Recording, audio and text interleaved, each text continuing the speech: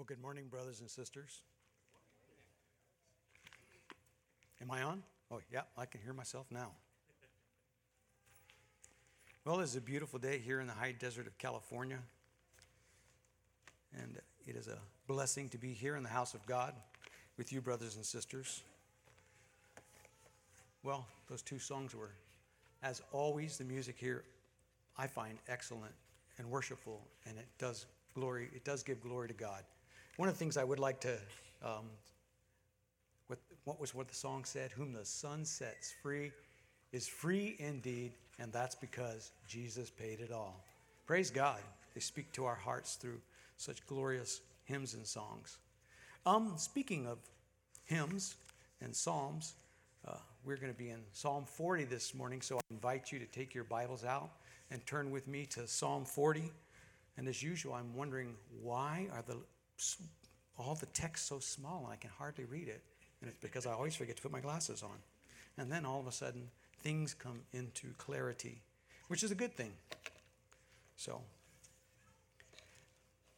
before we begin, I believe we should begin with a word of prayer. So, would you take a moment and bow your heads with me? Father in heaven, we look forward this morning to what you're going to do. We thank you for all that you have done in helping us, in assisting us in praise and worship of your great name. And we would pray now, Father, that you help in the time of preaching, Father, that you will enable me to bring forth what you have prepared for us to hear this day. Father, we ask that you would bless your name in all that we do. In Jesus' name we pray. Amen. So we're going to be in Psalm 40, an interesting psalm as I struggled to determine what God was going to lead me to talk this morning, preach to you this morning. I went back and forth on several things, but just the compass of my heart kept coming back to Psalm 40. I'm not sure why. It's an interesting psalm. It's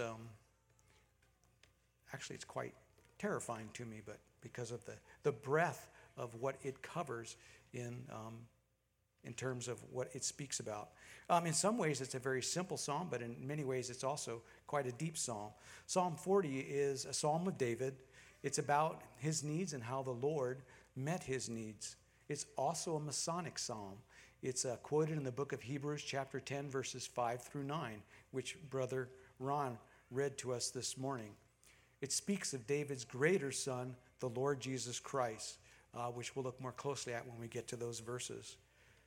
There's no specific period in David's ministry that this time points to. Some of the psalms that David wrote are very specific about the time that he's in and the circumstances to why he's writing this particular psalm. But this one doesn't have that in it. It seems to be in his kingdom period when he was king of Israel, and during that time when he was struggling with all the things it takes to be king. You have enemies within and without, and rivalries, and all the many burdens of being called to lead the great nation of Israel. And David had seen many of them, as I'm sure most of you have learned through reading the Bible, that David's life was not an easy one. He was a shepherd boy, brought up in Bethlehem, the son of Jesse, the youngest one. He was sent out into the fields to tend the sheep, and then one day when the prophet Nathan came to anoint a new king of Israel, while there was still a sitting king in Israel, Saul, Nathan came, and as Jesse paraded each of his sons in front of Nathan the prophet, he shook his head each time, and from a manly perspective, we would look at each one of them, and they were big and strong and handsome, and they go, oh, not that one. They went, well, surely it must be the next one, and they'd see that one and be no. And finally, David comes, and he's a scrawny kid who's out in the fields taking care of the sheep, and he probably was dusty and dirty, and they had to hustle him in, so probably even sweaty too. And he comes before Nathan the prophet, and he is whom God raised up to be the next king of Israel, and Nathan anoints him there to become the next king of Israel. But it wasn't. Then we go to Jerusalem and, he gets anointed. No, now he's in fear of his life because Saul, the current reigning king, whom God has, who's disobeyed God and is no longer, and as God is taking the kingdom away from him, didn't happen quickly. It was a period of time, and period of time also where King Saul was actively pursuing David, trying to take his life. So that was, wow, it would be a very difficult thing, and that's how his ministry, his kingship or leading Israel begins. And then, of course, he is eventually anointed king, and there's many wars and battles that he has to go out and fight, including internal battles that he struggles with, and rivalries in his own family, because in the process of being a king, sometimes you have to make alliances with countries you don't want. And in Middle Eastern culture, sometimes that was through making marriages that were to people that you weren't necessarily in love with, And so David did make several alliances that way. And that brought strife into his family. And then the whole family dynamic was, crazy and messed up and difficult. And so you can imagine David's kingship was difficult, but David was a man after God's own heart, and he wrote a significant number of the Psalms. There's 150 Psalms in our Bible, and at least 73 have his name associated with them as a Psalm of David or a Psalm or written by David. 75 they think, and there's possibly even 10 more that are not attributed to anyone, but maybe Davidic Psalms. So he definitely wrote a great portion of the Psalms. There's also, all that wasn't even in my notes. I just went off on a tangent. So, I always have to be careful, because when I get talking, I'm not always sure exactly what I'm going to say. I pray God that it would glorify him in all that we say and do this morning. So I'm going to get back on the right track and get back to Psalm 40, which is a Davidic psalm we've already discussed, and we're going to look at it in 3 parts. So we're going to begin in part 1, verses 1 through 5. So I have my Bible here, and I'm going to read verses 1 through 5 with you. Starting with verse 1, I waited patiently for the Lord. He inclined to me and heard my cry. He drew me up from the pit of destruction, out of the miry bog, and set my feet upon a rock, making my steps secure. He put a new song in my mouth, a song of praise to our God. Many will see and fear and put their trust in the Lord. Blessed is the man who makes the Lord his trust, who does not turn to the proud, to those who go astray after a lie. You have multiplied, O Lord, my God, your wondrous deeds and thoughts toward us. None can compare with you. I will proclaim and tell of them, yet they are more than can be told. Well, verse 1, I waited patiently for the Lord, is a mouthful, because none of us like waiting. We want everything to happen extremely quick, and particularly in our current society where we have the answers to everything are a cell phone away. Google and everything, we can have our answers right away. We can even order our food and drive to the drive-thru and pick it up right away. So waiting is not something that our culture is very adept at doing any longer. But notice it's described with an adverb, how he waited. David waited patiently. Patiently is a word that means calm, constant diligence, without agitation, uneasiness, or discontent. Can anyone say that? Patiently. I do very few things patiently where I can do them without agitation, uneasiness, or discontent. Usually one of those describes how I am waiting patiently.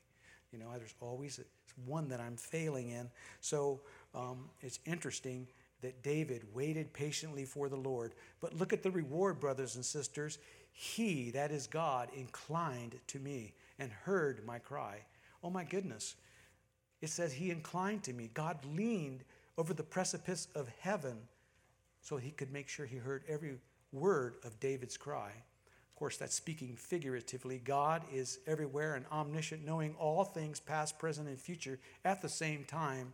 And so our God is able to hear David's cry without inclining. But that's how David saw it. That's how the Holy Spirit led David to write it, that God inclined his ear towards him and heard his cry. And then, what's the result of that? The result of that is he drew me up from the pit of destruction out of the miry bog. Well, pit of destruction or miry bog are usually associated with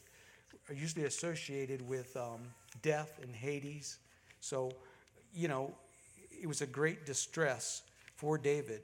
But here's also the incredible part, and set my feet upon a rock. Oh, brothers and sisters, set is a transitive verb. It means to place or fix or to cause to rest in a standing posture. What's interesting is, when you set a book on a shelf versus when you go and set a book on a shelf, it stands on its end versus laying something down. So when God is setting it up in a standing posture, and what is he setting it upon? His feet upon a rock. And I believe that rock is the rock, our Lord and Savior Jesus Christ. He is the chief cornerstone. Making my steps secure. Making is another interesting word here. It's in a present participle, a present tense participle, and it's causing, compelling, creating, continuing, the very act of God doing these things. He's making my steps secure. So we see God actively working in David's life here in just the first two verses of this psalm. And then verse 3, oh, what a glorious verse this is. He put a new song in my mouth, a song of praise to our God. Many will see and fear and put their trust in the Lord. He put a new song in my mouth.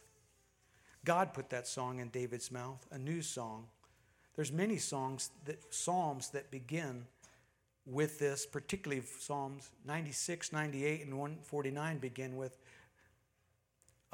sing to the Lord a new psalm. Psalm 40 is the only one, though, that tells us why. It's very particular in that the psalmist waited patiently for the Lord for some deliverance. And God hears him and rescues him. And one of the things he does for him in this deliverance is he gives him a new song and puts it in his mouth, a song of praise to our God. So that is just absolutely amazing. Before we go on to the second part of that particular verse, I'd like to read you something from David Mathis from Desiring God organization, John Piper's organization. He wrote a very interesting little article here from New Mercies, New Music. And I'll quote, and this isn't just true in this age, but for eternity. God will never cease to inspire awe in us about the breadth and depth and height of who he is and his mind-boggling love for us in Christ. And we get the joy of continuing to create and sing new songs of praise to him for it. If we take our cues from the worship of heaven in the book of Revelation and get a little foretaste now of the feast of worship to come, it seems God would have us blend new songs with the old as we prepare to sing of the steadfast love of the Lord forever. Psalm 89, verse 1. In Revelation 15:3, we're told that those who had conquered the beast sing the Song of Moses, which is an old song from Exodus 15 and also Deuteronomy 32. But they also sing the Song of the Lamb, a new song. So also the worshipers of heaven are said to be singing a new song in Revelation 14:3. And in Revelation 5:9, the 4 living creatures and the 24 elders sang a new song. Forever God will continue to show the immeasurable riches of his grace in the kindness toward us in Christ Jesus, Ephesians 2:7. And as he does, for his glory and for our joy, we will keep singing new songs. Praise God, brothers and sisters. That was encouraging to my heart when I was reading that, and I was hoping it would encourage you as well, that God puts a new song in David's mouth, and hopefully our own, at least in eternity, we can sing the song of praise, sing for the Lamb of God. It's interesting, the little change after that height we rose to see the verse 3 continues, many will see and fear and put their trust in the Lord. I got to turn my page to see my notes. I found it very interesting that if you notice the first part of these songs, first part of Psalm verses 1 and 2, it's all, and even into verse 3, it's all very personal pronouns. I, me, my. And then many will see and fear and put their trust in the Lord. I wonder if it's because he sang a new song. When you sing, you vocalize something and you vocalize it loud. So he's singing a new psalm of praise to our God. And many, I believe, heard it and will see and fear and put their trust in the Lord. First, God has to open our eyes so that we will see.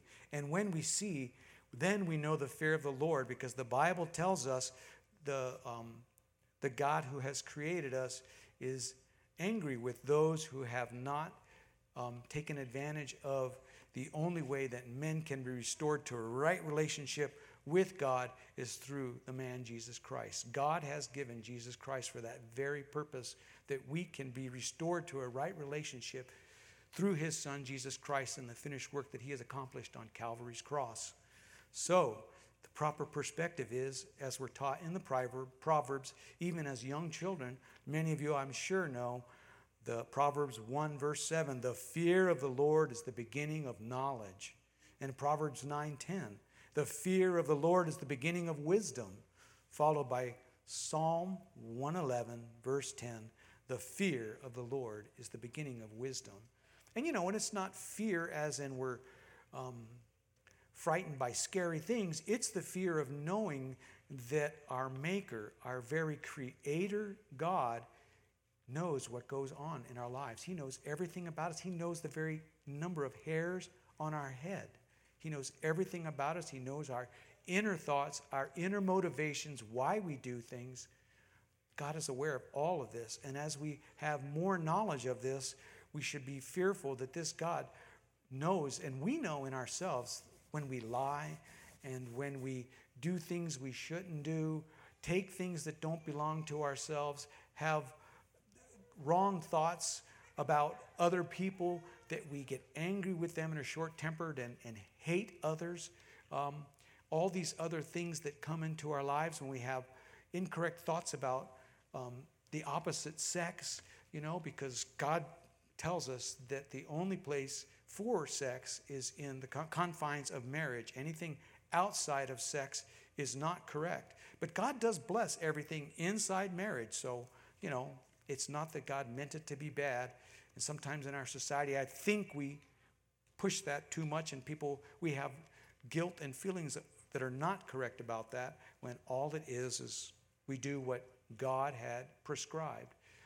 That's the difficult part for us, because we have all been tainted with sin ever since the Garden of Eden. When Adam and Eve fell into sin, all their prodigy, all their heirs, which we all are, we all come from Adam and Eve all the way back through history, we all have that same problem. We have the curse of sin on us, and it is a big problem. And then when we know all that, we can fear God properly and know that he knows everything about us, and that's why we have guilt, because we know we're sinners. And that's what is one of the core problems with our hearts. We are sinners, and we know we're sinners, and we know that God knows that we're sinners, and so we feel guilt and shame. And the only way to get rid of that is coming to Christ, and when we do, God takes all those away. He washes us white as snow, just as the hymn we sang. But, again, I deviate off from my notes, and I don't want to make it too long, because we're only on verse 3. And this got 17 verses in it. And I was thinking, this is going to be quick, but let us move on, brothers and sisters, and put their trust in the Lord, the vast part of that. Do you know, back then, you don't see faith very much promoted in the Old Testament. It's all about trusting God, because we didn't have anything to put faith in. There was no Messiah. There was no Lord Jesus Christ. But now we know what to put our faith in the Lord Jesus Christ. So back then we trusted God. And that's a form of faith, when you placing your trust in the Lord. So let's move on. Verse 4, blessed is the man who makes the Lord his trust and who does not turn to the proud, to those who go astray after a lie. Blessed is the man who makes the Lord his trust is true. And that's one of the ways that we are certain that God did indeed answer David's cry, and when the Lord inclined his head towards him and when he waited patiently for the Lord. But I like that in verse, there's some clarification to his trust. In verse 5, who does not, we're not speaking singular here of a man. It makes the Lord his trust. Because remember, we talked about in verse 3, many will see and fear the Lord and put their trust in him. Trust in the Lord. In verse 4, we see, blessed is a man, one of the many, who makes the Lord his trust, who does not turn to the proud. That's very interesting because the proud resist God. God is angry with the proud because they are not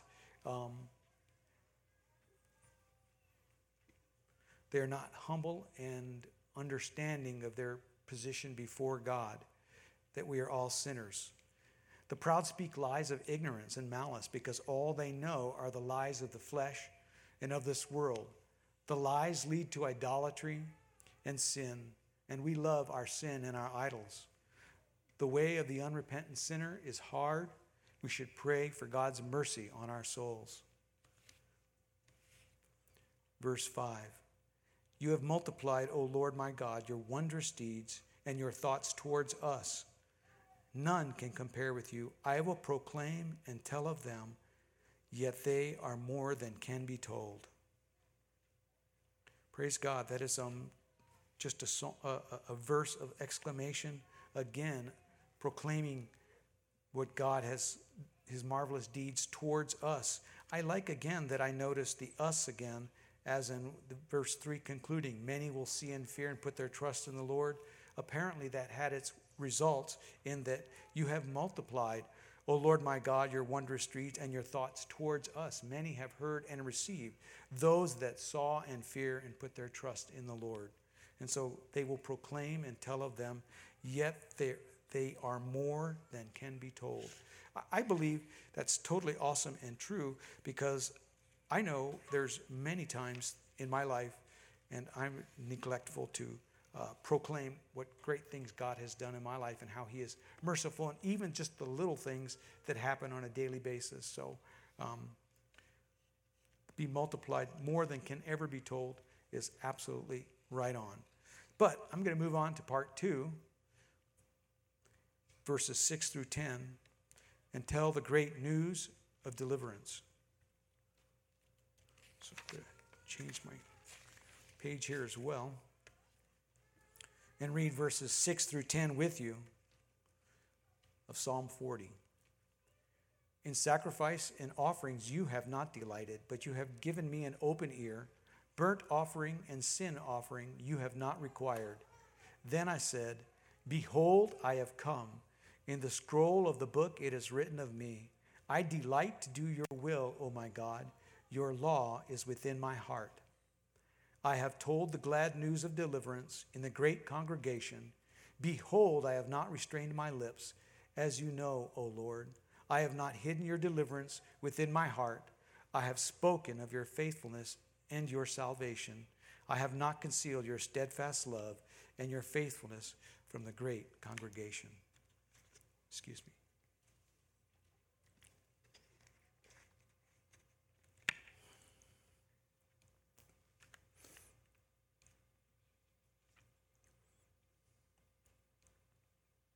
I have a note here that says, the mystery of God in the person of our Lord Jesus Christ, who spoke in the first person to us through the Holy Spirit to write this psalm by the hand of David. And we see that in the Lord Jesus Christ speaking to us here in verses 6 through 8, which is what was repeated in Hebrews chapter 10, verses 5 through 9. It's weighty to look upon this and think that even back then, we know God spoke to us throughout the Old Testament. Matter of fact, I have several pages of where God did.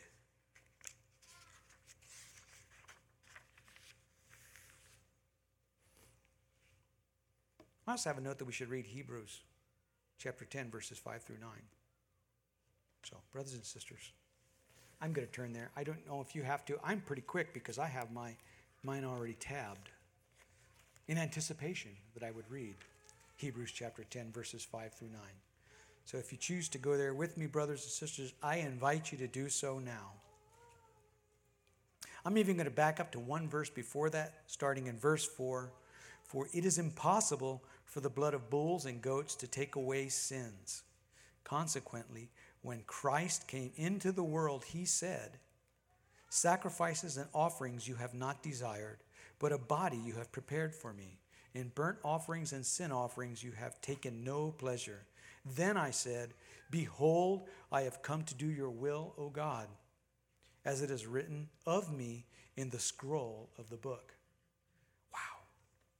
Isn't that it's just so transcendent, that it was spoken of in the Psalm 700 years before Christ came into the world. I think I'm right about that. How many number of years? I might be wrong. But that here again, it's quoted directly that Christ said these things while he was on earth. So it's pretty incredible to me. And that was, it made it more difficult for me to try and expound upon it because these are the words of Christ. And so he is my God. Hopefully he's your God too. Those that have placed their faith in Jesus Christ and are trusting him for their salvation. That it's interesting that it begins with, in sacrifices and offerings you have not delighted. For a long time, the Jewish nation has been offering sacrifices daily in the temple. A lot of blood was poured out in that place. A lot of death occurred in that place, in the temple there in Jerusalem. It says God does not delight in sacrifices and offerings that are not offered with a right heart attitude. That's what the Jews were missing. It had become legalism to them. These are the rules, and this is how we accomplish these rules. They got lost in the rules. They got lost in the law of God, and they forgot God himself, that God desires mercy. Psalm 19:14, verse 14 says, let the words of my mouth and the meditations of my heart be acceptable in your sight, O Lord, my rock and my redeemer. God's interested in our meditations, what we think about, the words that come out of our mouth. In Psalm 50, verse 7 through 15, it reads, hear, O my people, and I will speak. O Israel. This again is the Father speaking in first person. Let me begin again. Hear, O my people, and I will speak, O Israel. I will testify against you. I am God, your God. Not your sacrifices do I rebuke you. Your burnt offerings are continually before me. I will not accept a bull from your house or goats from your folds, for every beast of the forest is mine, the cattle on 1,000 hills. I know all the birds of the hills, and all that moves in the field is mine. If I were hungry, I would not tell you, for the world and its fullness are mine. Do I eat the flesh of bulls and drink the blood of goats? Offer to God a sacrifice of thanksgiving and perform your vows to the Most High, and call upon me in the day of trouble. I will deliver you, and you shall glorify me. That's God speaking to the nation of Israel, telling them why they're falling short, because they had made it into religion and had stopped worshiping the triune God of heaven who created all things. In Psalm 51, verses 15 through 17, it reads, O Lord, open my lips, and my mouth will declare your praises, for you will not delight in a sacrifice, or I would give it. You will not be pleased with the burnt offering. The sacrifices of God are a broken spirit, a broken and contrite heart. O God, you will not despise. Contrite is an interesting word. It's an adjective describing that heart. It literally means worn or bruised, hence brokenhearted for sin, deeply affected with grief and sorrow for having offended God, humble, penitent, as a contrite sinner. And that's how God wants us to come before him, humbly, brokenhearted about what we have done. He doesn't want sacrifices. He required them back then, but they were a foreshadow of the things that come. Because all the blood that was shed during that Levitical period in Israel's history didn't compare with the precious blood of the sinless Savior, Jesus Christ, who shed his blood on Calvary's cross for us.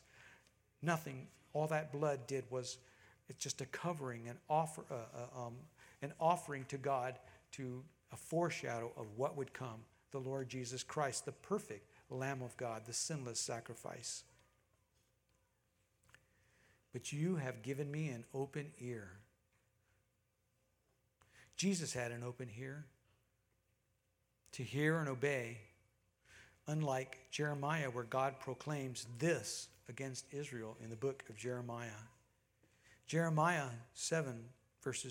chapter 7, verses 21 through 26 reads, "Thus the Lord of hosts, the God of Israel, thus says the Lord of hosts, the God of Israel, add your burnt offerings to your sacrifices and eat the flesh. For in the day that I brought them out of the land of Egypt, I did not speak to your fathers or command them concerning burnt offerings and sacrifices." Isn't that interesting? It struck me as, oh, you're right. During the 40 years of wandering as they were coming out of Israel, they did not have this offering the sacrifices. The sacrifices came later. But here's the reason why. "But this command I gave them, obey my voice, and I will be your God, and you shall be my people. And walk in the way that I commanded you, that it may be well with you. But they did not obey or incline their ear, but walked in their own counsels and the stubbornness of their evil hearts, and went backward, not forward. From the day that your fathers came out of the land of Egypt to this day, I have persistently sent all my servants, the prophets, to them day after day, yet they did not listen to me or incline their ear, but stiffened their neck. They did worse than their fathers." Wow. And that's the reason that, that's the difference. They did not incline and have ears to hear. They were stubborn and desiring evil. They were sinful men, much as we are today. But Jesus, it says, had an open ear. He heard all that God commanded and obeyed everything perfectly. "Burnt offerings and sin offerings you have not required." Jesus did not come to negate the law, but to fulfill it. Matthew 5:18 says, "For truly I say to you, until heaven and earth pass away, not an iota, not a dot will pass from the law until all is accomplished." Jesus did not negate the law, the requirements of the law specified in Leviticus chapter 1, verses 1 through 7. It was a shadow of what would be fulfilled in Christ's atoning death. Atoning is an interesting word too. It means to reconcile, to make amends, to call back into union. So Christ came so that we could once again have a union with him that I was going to say the Jews, but all people, a lot of people have missed, because the Bible does tell us that broad is the road that leads to destruction, and many enter therein, but narrow is the way that leads to eternal life, and few find it. Sacrifices and offerings. I have a strange note on my page here that tells me I should go back and check something else out. But I think I'll just leave that note, and we'll move on to verse 7, because again, it's very interesting. "Then I said, behold, I have come." Jesus is speaking in the first person as the Holy Spirit led David to write this. I have come. He came in the incarnation. He was born of a virgin, as prophesied in Isaiah.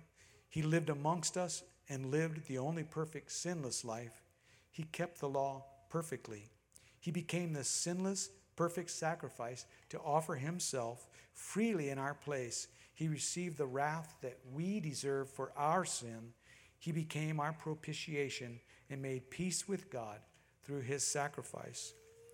In the scroll of the book, it is written in me. And, oh my goodness, brothers and sisters, there's just, the more you dig, you don't think there's that many places. But once you start looking, there's a lot of places in the Bible that speak of the pre-incarnate Christ and Christ coming. Back then, it was usually referred to as the Messiah. So we see that a lot in the Old Testament, where the Messiah, who is Christ, is first revealed to us beginning in the Garden of Eden after Adam and Eve sinned and death entered into all the children of Adam and Eve, of whom I am and you are as well, brothers and sisters. Genesis chapter 3, verses 13 and 14, where it describes the fall of mankind. The Lord God said to the serpent, because you have done this, cursed are you above all livestock and above all beasts of the field. On your belly you shall go, and the dust you shall eat all the days of your life. I will put enmity between you and the woman, and between your offspring and her offspring. He shall bruise your head, and you shall bruise his heel. We know that speaking of the Lord Jesus Christ, because he crushed the head of the serpent and won back the title deed to the earth after his resurrection and all that stuff. I don't know exactly how that. I'm going to stay away from that rabbit trail and move on to Isaiah 53 verses. I got all 1 through 6, but I highlighted the important parts, or at least what I thought was important in Isaiah 53. I'm going to start with like verse 2. He who had no form or majesty that we should look at him, and no beauty that we should desire him. He was despised and rejected by men, a man of sorrows and acquainted with grief. He was crushed for our iniquities. Upon him was the chastisement that brought us peace, and with his wounds we are healed. That is a great messianic psalm that talks about the suffering of Christ. In the Old Testament, there's much more of Jesus Christ, the Messiah of God. He was born in Bethlehem, as told in Micah chapter 5, verse 2. He was born of a virgin in Isaiah 7:14. That he would come from the tribe of Judah in Genesis 49:10. That the Messiah would be an heir of King David's throne in 2 Samuel chapter 7, verses 12 through 13. And again in Isaiah chapter 9 and verse 7. He is written about in Genesis, Numbers, Daniel, Isaiah, Jeremiah, Psalms, Malachi, Hosea, Zechariah, and probably other places that I hadn't found in my research. It made me, this was from, anyways, I'll just read to you what I wrote. Oh, to be on the road to Emmaus with the 2 disciples and the risen Christ as he spoke to them in Luke chapter 24, verses 27. And beginning with Moses and all that the prophets, he, that is Christ, interpreted to them in all the scriptures the things concerning him. I've often loved that verse and have contemplated that, to be on the road to Emmaus and to hear Jesus Christ explain all that, and how their hearts must have burned within them as they went, and their eyes were open and they saw all this. And then, of course, when Jesus breaks bread, their eyes are open and they realize that it is the risen Christ, and he disappears from them. It's like, wow. And they, of course, it's dark, and you normally didn't travel around in Jerusalem after dark, or in the hill country to Jerusalem, because that's where thieves and robbers were. But they said, get our sandals on. We got to hustle back to Jerusalem and go tell the disciples. You won't believe this story. Because, anyways, it's incredible. I'm glad that God recorded that for us to read in his Holy Scriptures in the Gospel of Luke. 1 Peter chapter 1, verses 19. I don't know why I got this in here, but I do. I will read it for you. But with the precious blood of Christ, like that of a lamb without spot or blemish, it leads into the very imagery of the Levitical sacrificial system, presents a picture of what God would require to satisfy his justice. A lamb without spot or blemish. And Jesus was the Lamb of God, sinless perfection. He alone could satisfy the requirements of God's justice in order to redeem us. God did not overlook the debt of sin to be paid. Jesus paid it all on Calvary's cross. As he breathed his last, "It is finished," he paid the debt in full. That's in John chapter 19, verse 30. Verse 8 begins, I delight to do your will, O my God. Your law is within my heart.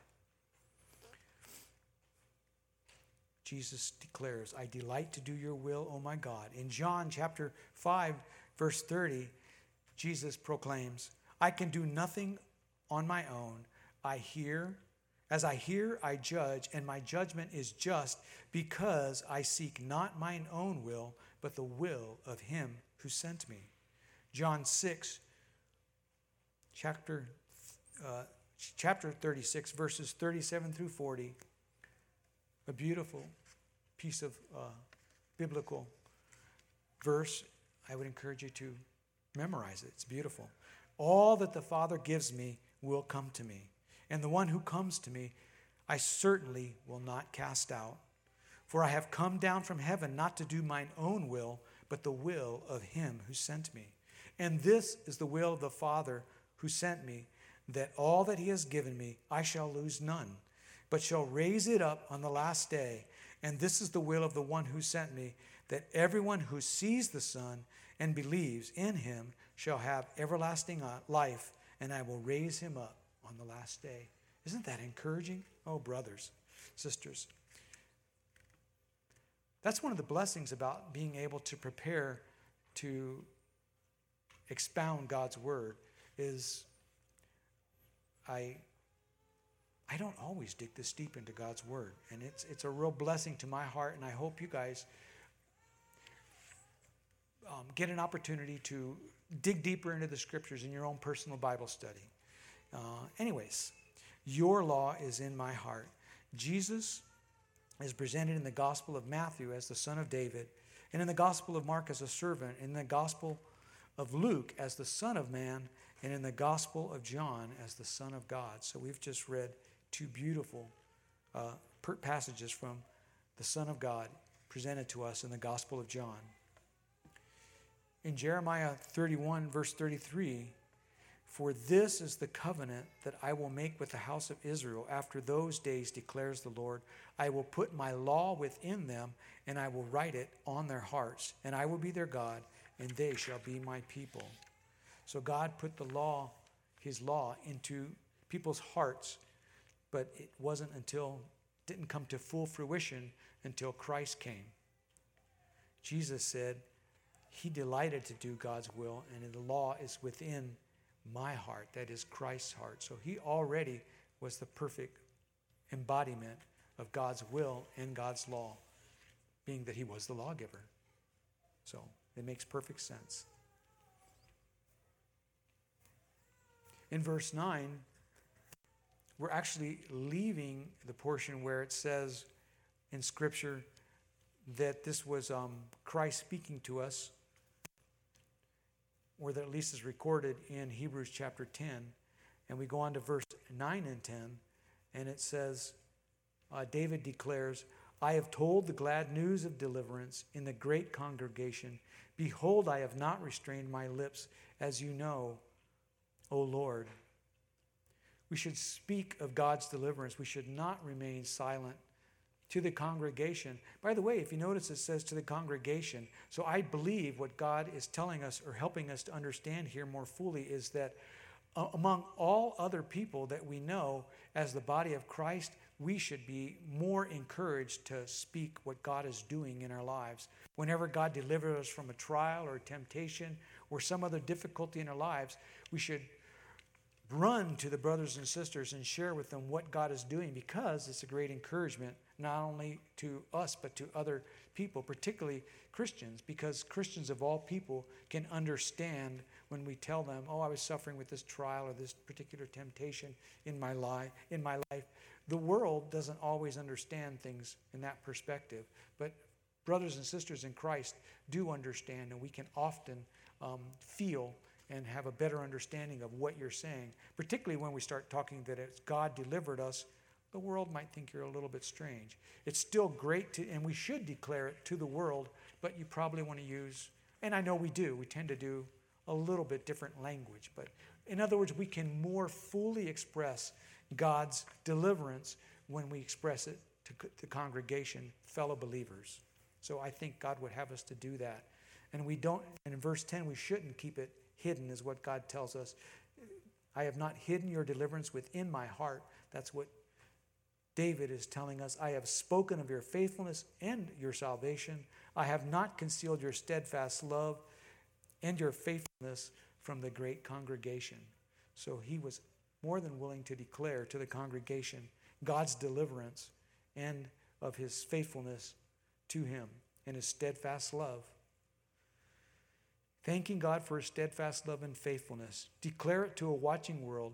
Praise God for how he answers prayer or helps through trials and difficult circumstances. Help with jobs, with family, relationships, help with work and school. We should declare God's steadfast love and faithfulness every day. I challenge you to begin by telling your families, and it'll get easier, and then we can begin to tell the church, and from there we can then go and tell the whole world of God's deliverance. Part 3, verses 11 through 17, trusting in God for deliverance. Let's read together Psalm 40, verses 11 through 17. As for you, O Lord, you will not constrain your mercy. You will not restrain your mercy from me. Your steadfast love and your faithfulness will ever preserve me. For evils have encompassed me beyond number. My iniquities have overtaken me, and I cannot see. They are more than the hairs of my head. My heart fails me. Be pleased, O Lord, to deliver me. O Lord, make haste to help me. Let those be put to shame and disappointed altogether who seek to snatch away my life. Let those be turned back and brought to dishonor who delight in my hurt. Let those be appalled because of their shame, who say to me, Aha, aha. But may all who seek you rejoice and be glad in you. May those who love your salvation say continually, Great is the Lord. As for me, I am poor and needy, but the Lord takes thought for me. You are my help and my deliverer. Do not delay, O my God. This is one of the interesting parts, twist to the psalm. It goes back to David's, once again, I think they call it an imprecatory prayer, where he's asking for God's help because of his enemies have come against him. Well, God does not withhold his mercy. We can have confidence in God of his steadfast love and faithfulness leads to preservation. In verse 11, we see that. He declares that.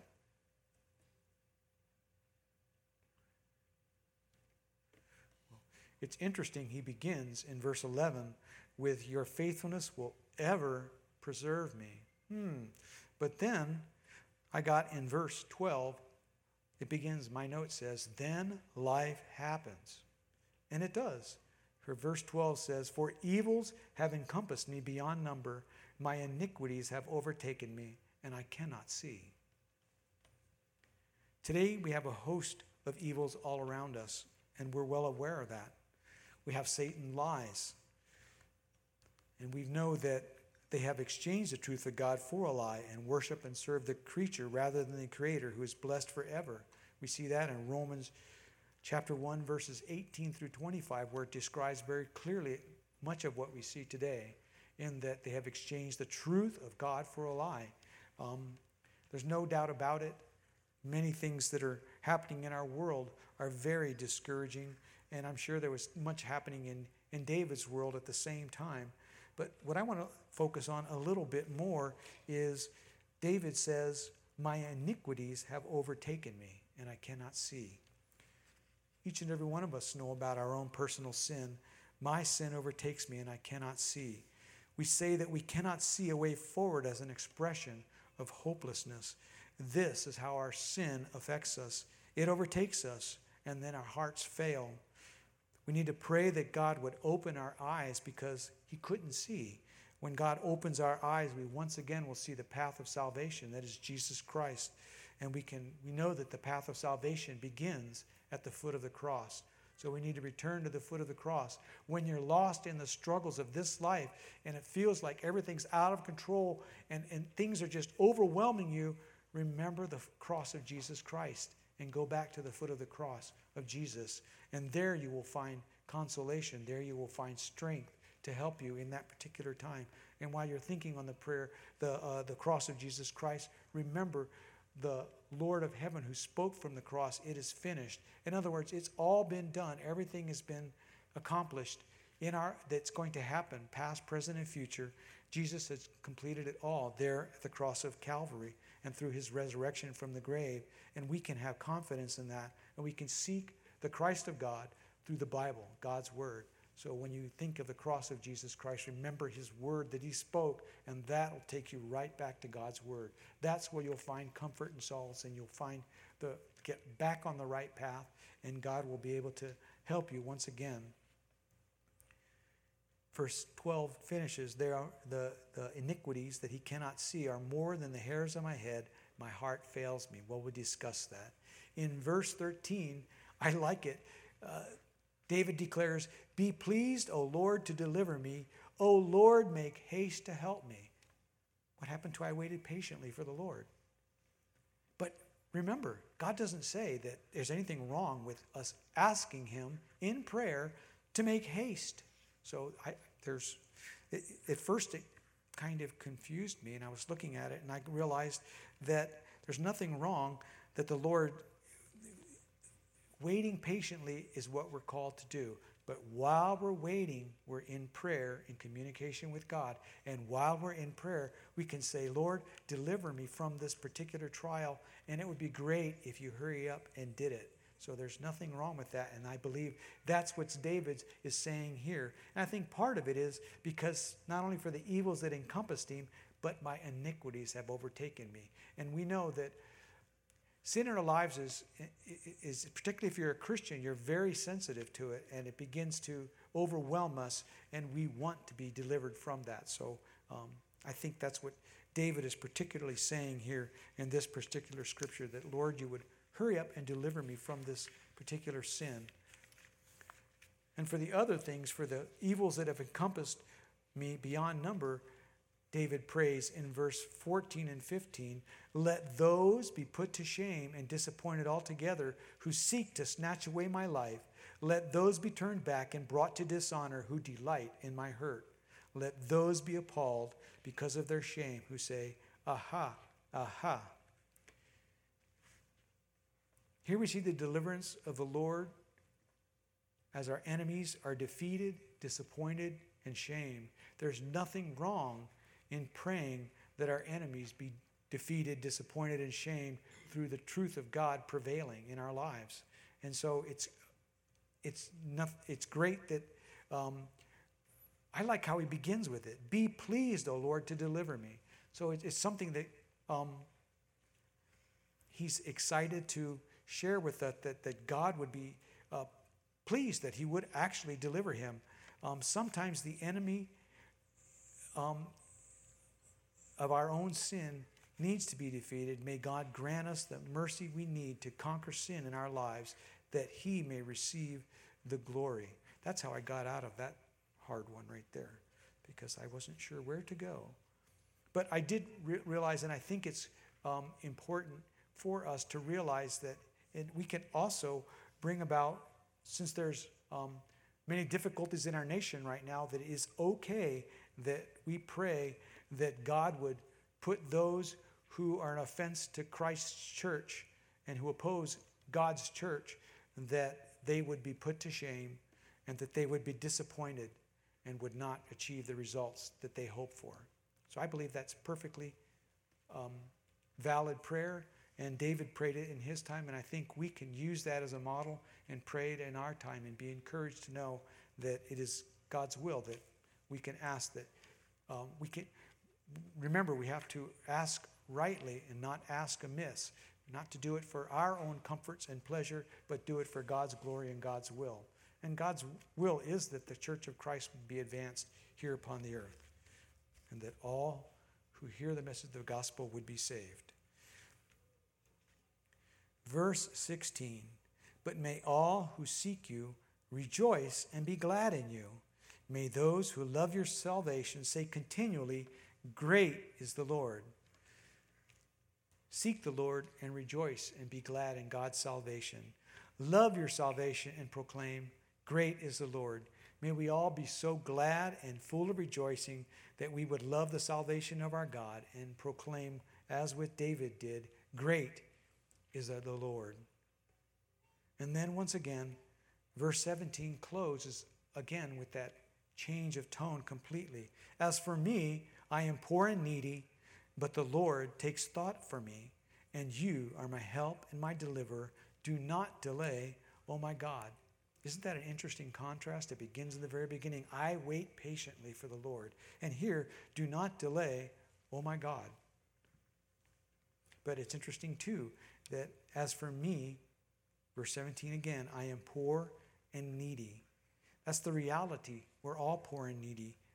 In Matthew chapter 5, verse 3, it says, blessed are the poor in spirit, for theirs is the kingdom of heaven. Recognizing that we're poor in spirit and needy spiritually, we can come before God humbly, seeking what he has to give, which is the person of his Son, Jesus Christ, who is the propitiation for our sins. He has redeemed us.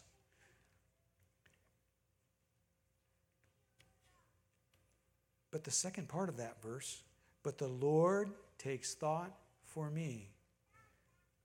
Isn't that something to ponder? God thinks of us individually as peoples, that for a moment, at any moment, that the creator of the universe, who's almighty, omniscient, omnipotent, omnipresent, would care to think of any one of us individually.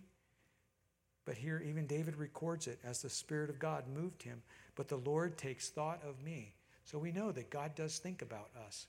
And we can take comfort in that the Lord indeed does have us in his mind, and that he is our help and our deliverer, and that God, sometimes it's okay to pray, do not delay, oh my God. So it's good to pray. It's good to learn to wait patiently for the Lord, but there's nothing wrong with asking God to hurry up and hasten to our cry, for deliverance. So I found that fascinating in the way that this particular psalm went back and forth with those things, and even the Lord Jesus Christ speaking from eternity through it. So I found it great and very interesting. I hope you did also as we expounded this particular verse of Scripture. I'd like to read you something from Charles Haddon Spurgeon.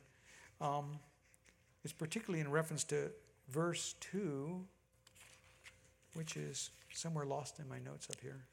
But I'll just read you what Spurgeon said. He said, quote, "The Redeemer's work is done. He reposes on the firm ground of his accomplished engagements. He can never suffer again. Forever does he reign in glory. What a comfort to know that Jesus, our Lord and Savior, stands on a sure foundation in all that he is and does for us, and his goings forth in love are not liable to be cut short by failure in years to come. For God has fixed him firmly.